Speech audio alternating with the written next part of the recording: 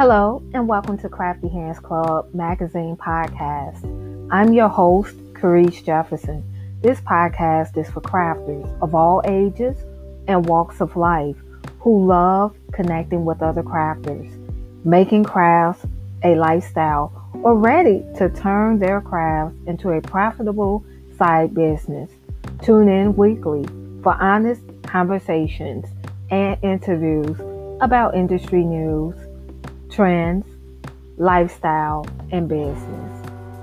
Hey, Craft Cuties. Welcome to another episode of Crafty Hands Club Magazine Podcast. Don't forget to follow us on Instagram and Facebook, handle Crafty Hands Club Mag, using hashtag CHC Podcast when you take a screenshot of today's episode that you're listening to. Our guest today is someone that is not only inspiring, but have a lot of talents. Like you meet people, they have a couple talents, and then you meet people and they have tons of talents, but they all make sense. They all lead you somewhere. And that's exactly what comes to mind with today's guest. Our guest is Denise Joy Hart, and I'm going to give a introduction of who she is. She's a multi-passionate designer. She's a veteran speaker. That's actually how I met her, 2016. She's an entrepreneur and an educator. Actually, she's a professor at Howard University. In her former role as sales coordinator for Motivating the Masses with Lisa Nichols via remote virtual learning, Denise taught and trained lots of entrepreneurs to improve their sales and speak powerfully from any platform. She is a sought-after designer, and she has her own YouTube show called Thrifty Fly DIY. So she works with spaces on a budget.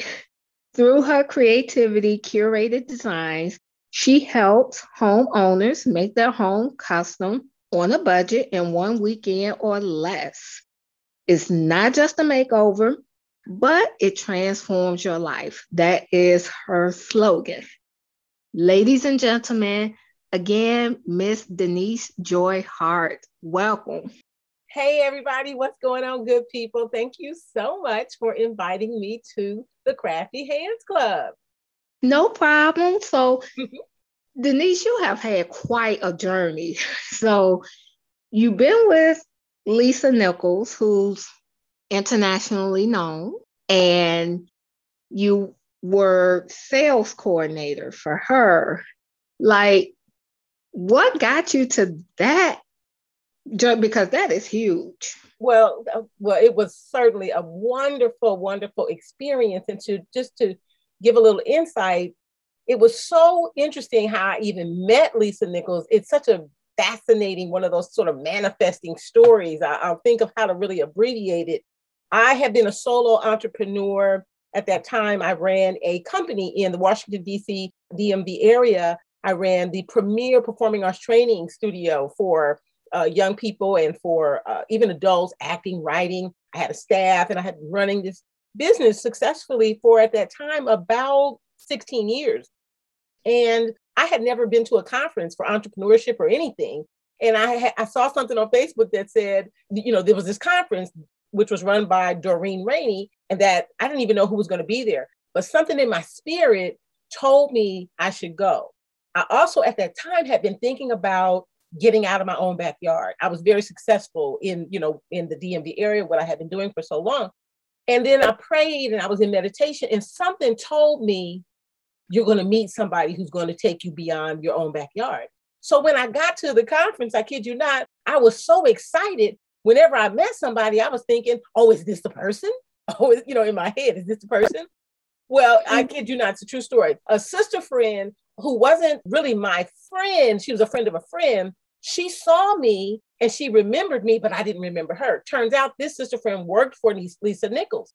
She remembered me. I'm trying to remember, how do I even know this person? And she says to me, I want you to meet Lisa. I didn't even know who she was talking about. I was like, Lisa? And she said, Lisa Nichols. And I went, oh, you mean the lady from The Secret lady. Oh, yeah, I'd like to meet her. That is exactly how it happened. She took me to meet Lisa, and she introduced me this way. Here's the woman I've been telling you about. Now I'm looking around thinking, who is she? She meant me. This woman had been telling Lisa about me. Now remember, I didn't even remember the woman. And Lisa said to me, so I understand you want to become a part of our community. Honestly, I didn't even know what they were talking about because I didn't know that much about Lisa, except that she was in The Secret. Well, needless to say, I went on, had the experience at the conference, met with Lisa, spoke with her, we clicked, and I decided to, quote, join her global leadership program. And from there, the rest became history. I went far beyond my own backyard. I served thousands of people all over the country. I ended up working with Steve Harvey's company. I mean, it just totally transformed my life and how I thought about entrepreneurship. I'm sure it did, because that is huge. And like I said, she's known internationally. So I'm pretty sure there were a lot of opportunities. Now, listeners might be thinking like, okay, if it was that good, why is she designing? Like, why did she leave? That's a beautiful question. Here's part of my life philosophy, that we have both temporary seasons and long-term seasons. I agree. Sometimes a temporary season can evolve into a long-term season. And when I look back, that season was a powerful, revolutionary, temporary season for both me and everyone whose life I was able to impact in that moment. I knew that it was coming to an end because it wasn't as fulfilling as the other creative endeavors that I had for the gifts that I have. And so, I ended that part of that, but it lasted 5 years. So it was temporary, but it was a good long run. And I've been able to take those relationships and the skills that I developed in that role and transfer them right into my interior design and creative design business.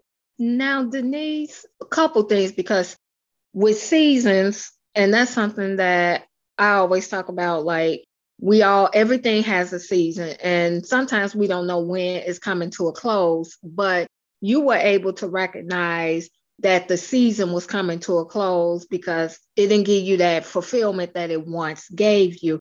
So, and sometimes in business, we do something for so long and we think, oh, I just have to stay with it. I just have to stay the course. Things will get better. Things will improve.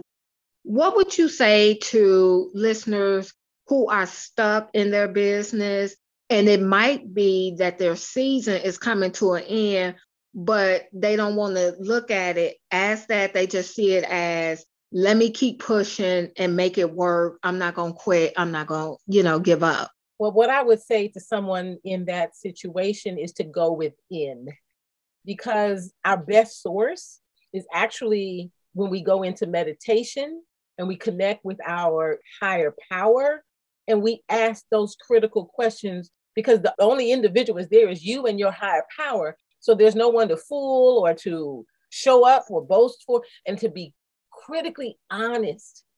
If you don't have that wellspring of joy any longer, more than likely, it is time for you to transition.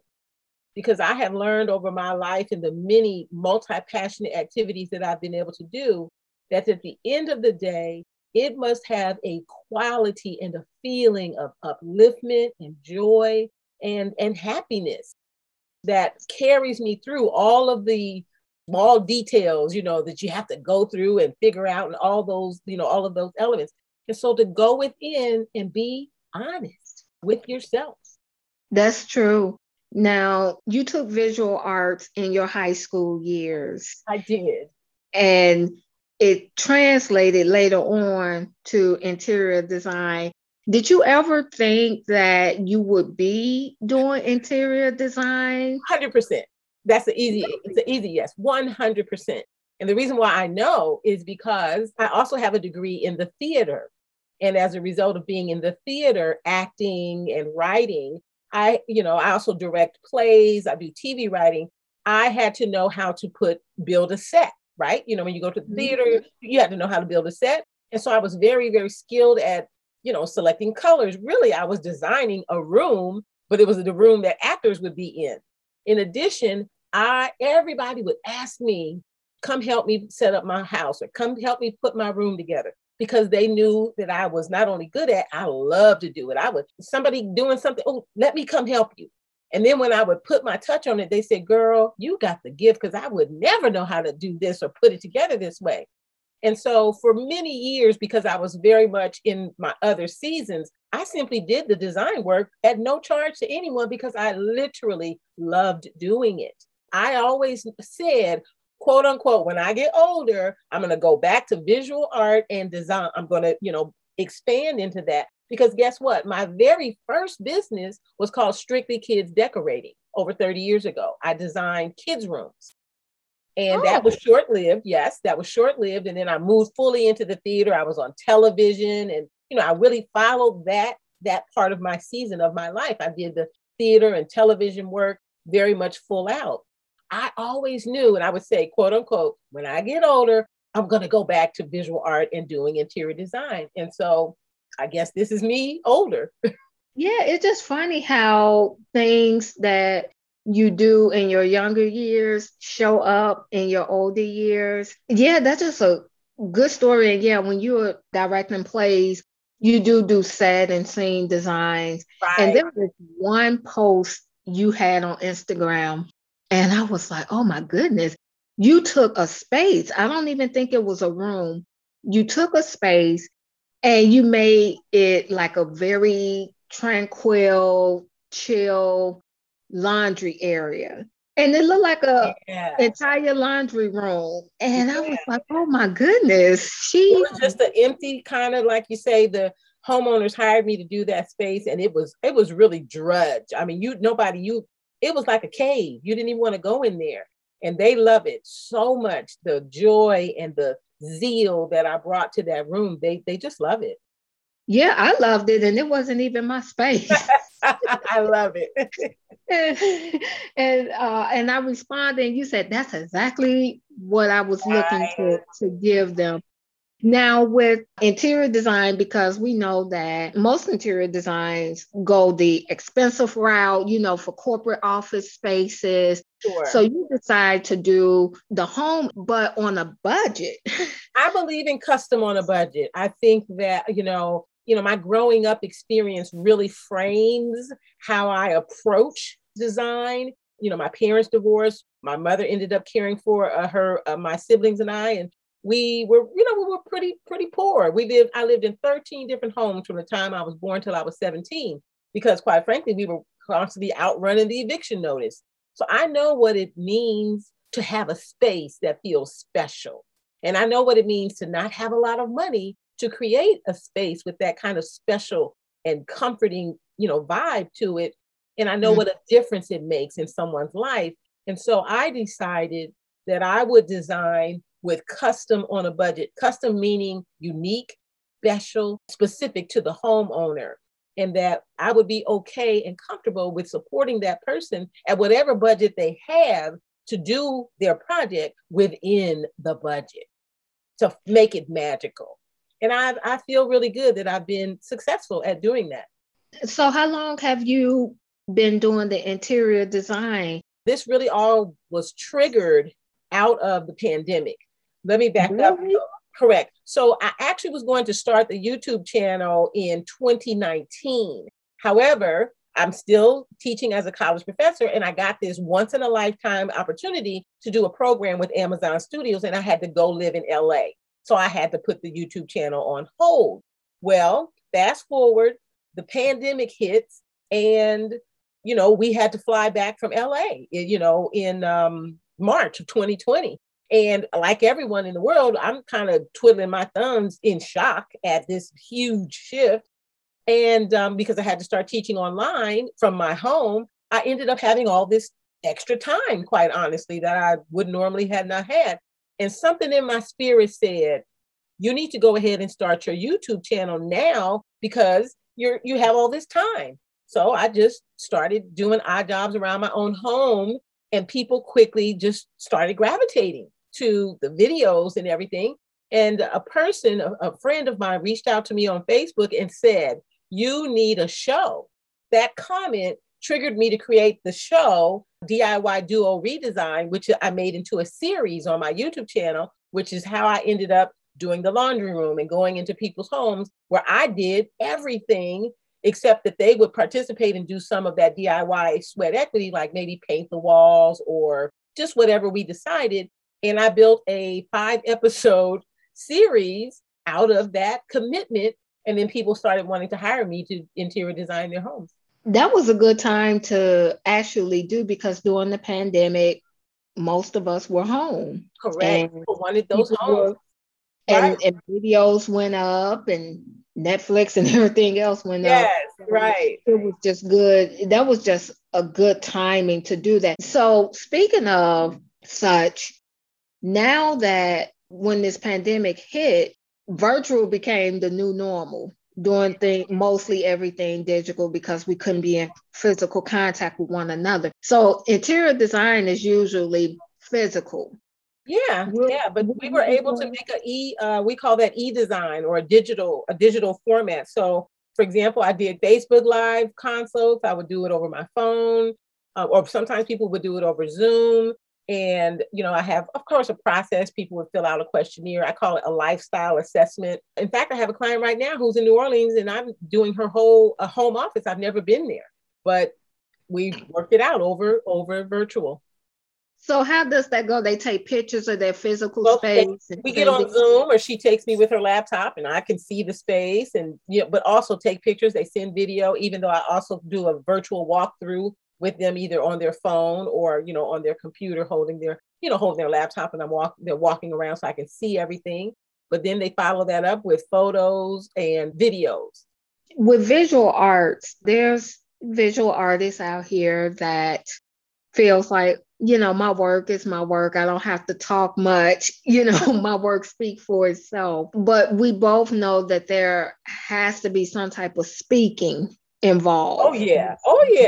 Especially when you're taking it to a business. So since you have public speaking background, what are tips for someone that's really good in their visual craft, but they may not be confident to communicate it, or they don't know how to present it or position in terms of talking about it?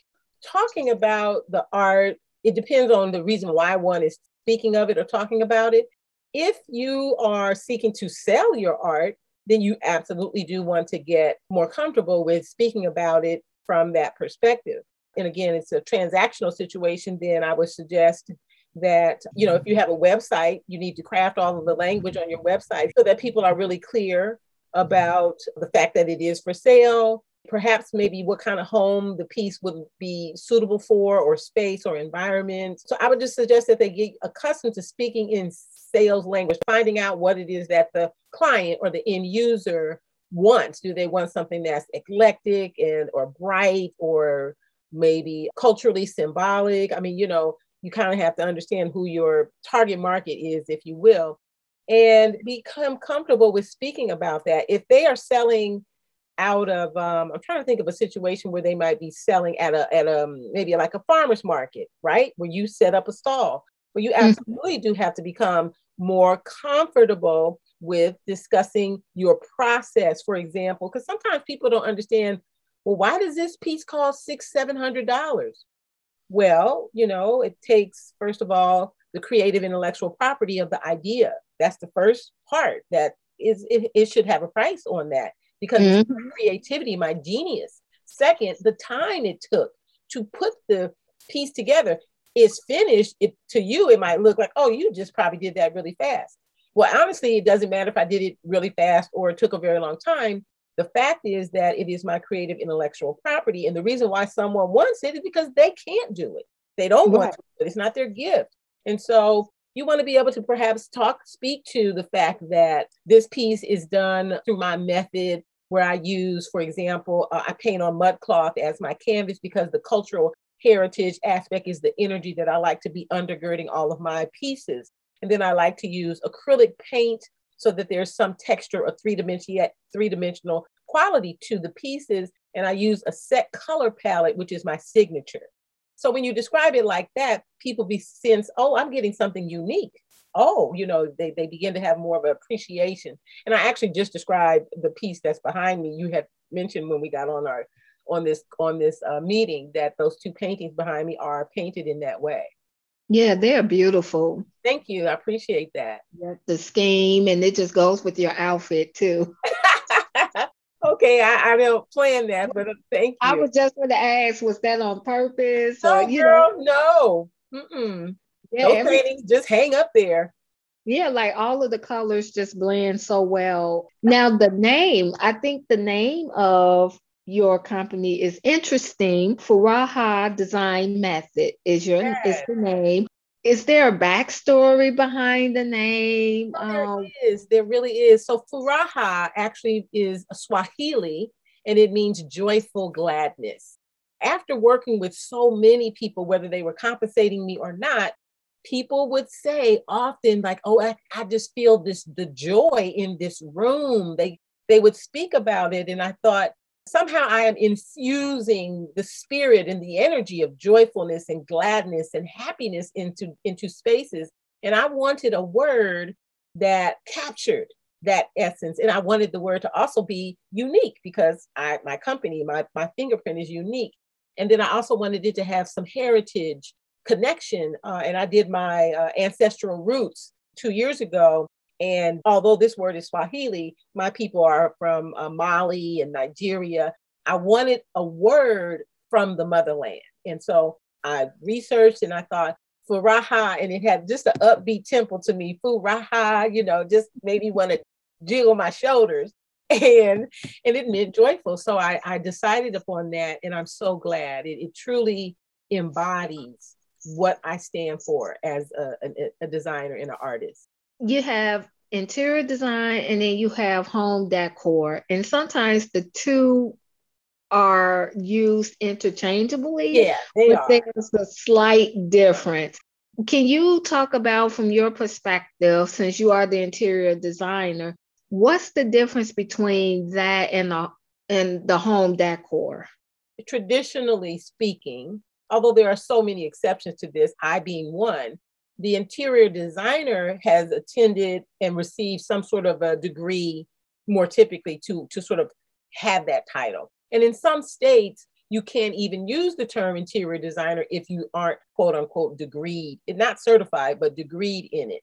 However, anyone can use the term home decorator or interior decorator or interior stylist. Anyone can use that. However, as I mentioned, there are so many exceptions to that sort of rule of thumb. There are so many people who are what we call self-taught. And I would certainly say that I am to some degree self-taught. However, because I have such a significant visual arts background, I have such a significant background in the set design aspect of theater, I learned so much of what a person would actually study in interior design, because it was a necessity for the fields that I was in. And then additionally, I had such an intuitive passion for it. I always was studying and researching and reading. And, I love patterns. I love color. I'm just really excited about it. So that's where the kind of self-taught part comes into play. There's a designer who I really, really, really admire. She's a self-taught interior designer. Her name is Bridget Romanek. She's actually one of the judges on Ellen DeGeneres' new show. I forget the name of it, but where they pick a designer. It's like a competition. And she's self-taught completely. She's been featured in House Beautiful and some of those major magazines. And I say, there are others like me who have an affinity. And although technically in the industry, some of the interior designers frown if you haven't gotten the degree, I'm not really bothered by it. I know what I know. Yeah. Your value. And you have your own niche. And when you have your own niche and you have an audience to support that, it really doesn't matter. And as I was listening to you, I was surprised to hear some states don't recognize it if you don't have a degree. Because as a teenager, I was really into interior design because I changed my bedroom all the time. But that's a whole different story. And I actually went to a school that had a major for interior design, but I did not major in it. As I got into it and I said, oh, wow, it's a lot into, decorating is the small part of it. That's right. That's right. So my question to you, Denise, is for someone that's visually creative and they are at that crossroad, like, should I just keep doing this as a hobby or should I go ahead and do this as a business? Everyone's been, telling me, people are even paying me, for my services. What 3 tips would you give someone that's in that stage? Well, I think first of all, that's an excellent position to be in, to have evolved sort of a hobby into this pseudo business, right? It's not perhaps fully structured yet. But I think the first thing is to simply determine, does that person want to be an entrepreneur? That's a big step. It's a major commitment. Do you want to take on both the creative aspect and the CEO, which is the business part of entrepreneurship? Do you want to wear those hats and manage them both well so that you have a successful, thriving business that is both gratifying to her and her clients and also financially fruitful? That's the first thing. Do you want to do that?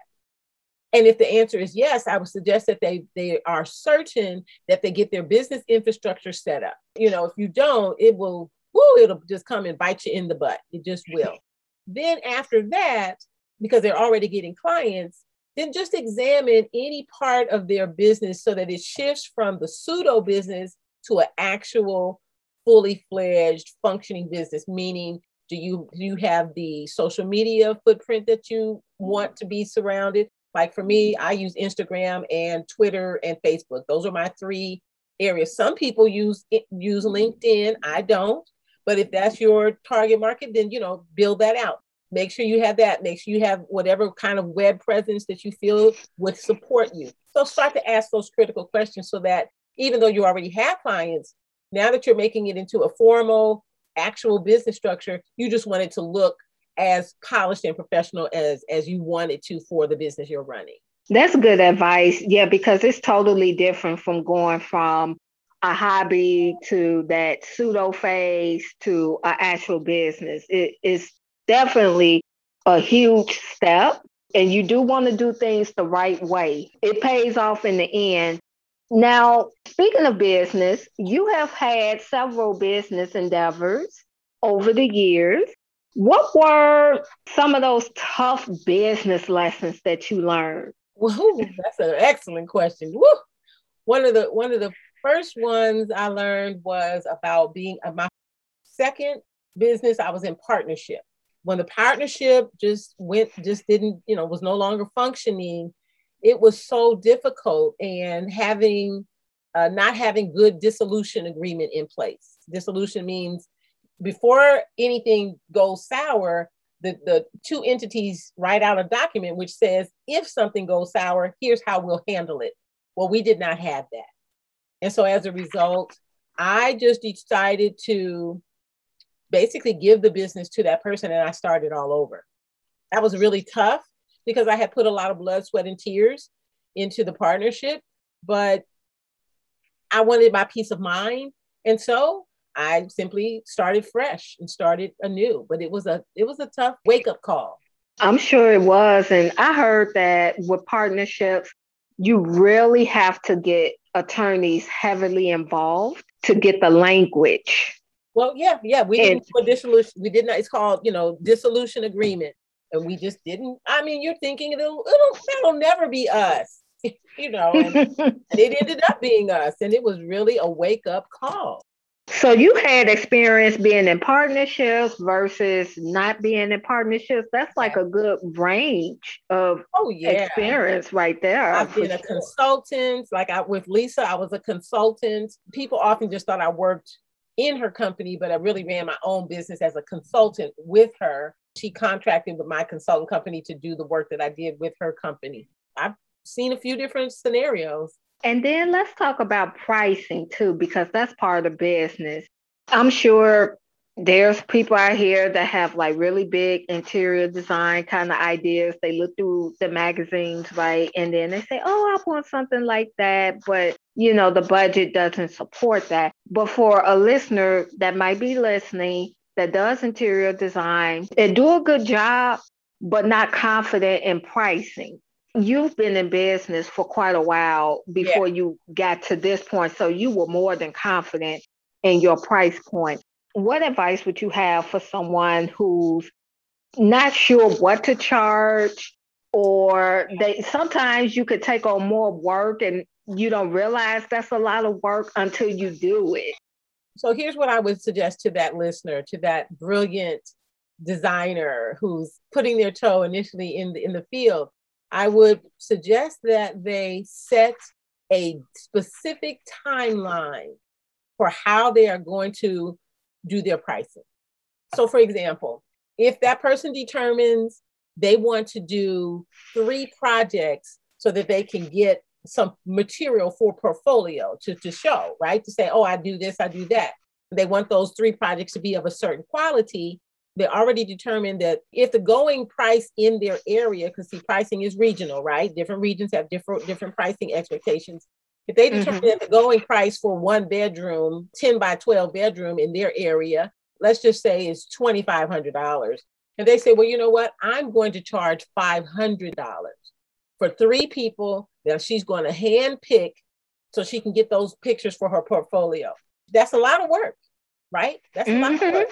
But she needs the collateral, the brand collateral for the portfolio. So she has something to show to the market. So she's willing to absorb that cost because it's for a benefit for the future. So after that time, let's say she plans that out for 6 months. After those 6 months, she's going to then bump her prices up to perhaps 50 to 65% of what the market in her area says is the standard. And she might do that for another 6 months or 3 more projects.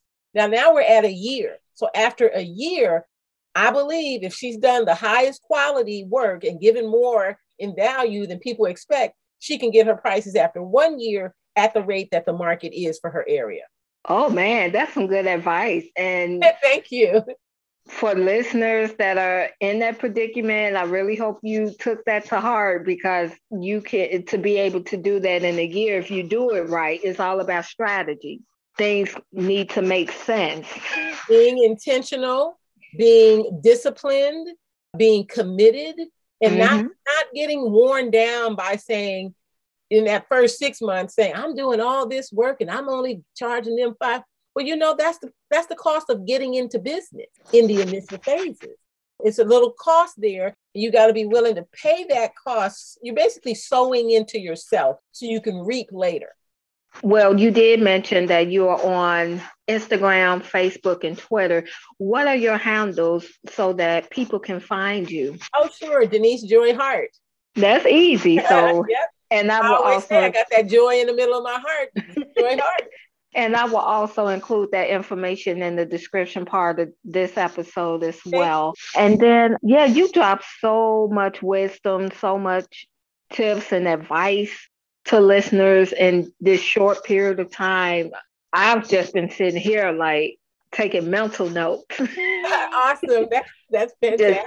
Just taking mental notes. So, Denise, it was a joy having you. Oh, thank you. Today, it really was.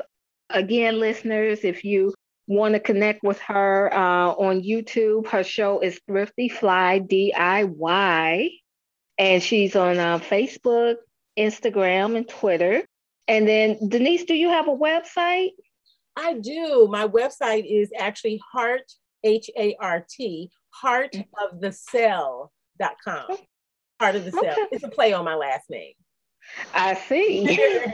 I see. Yes. Well, thank you so much, Denise. Okay, I really appreciate you.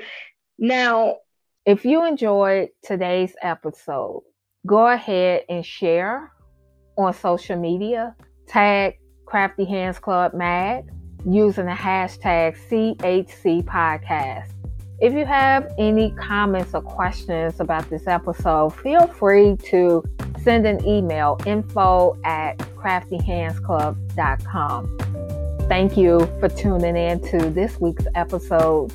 See you next time.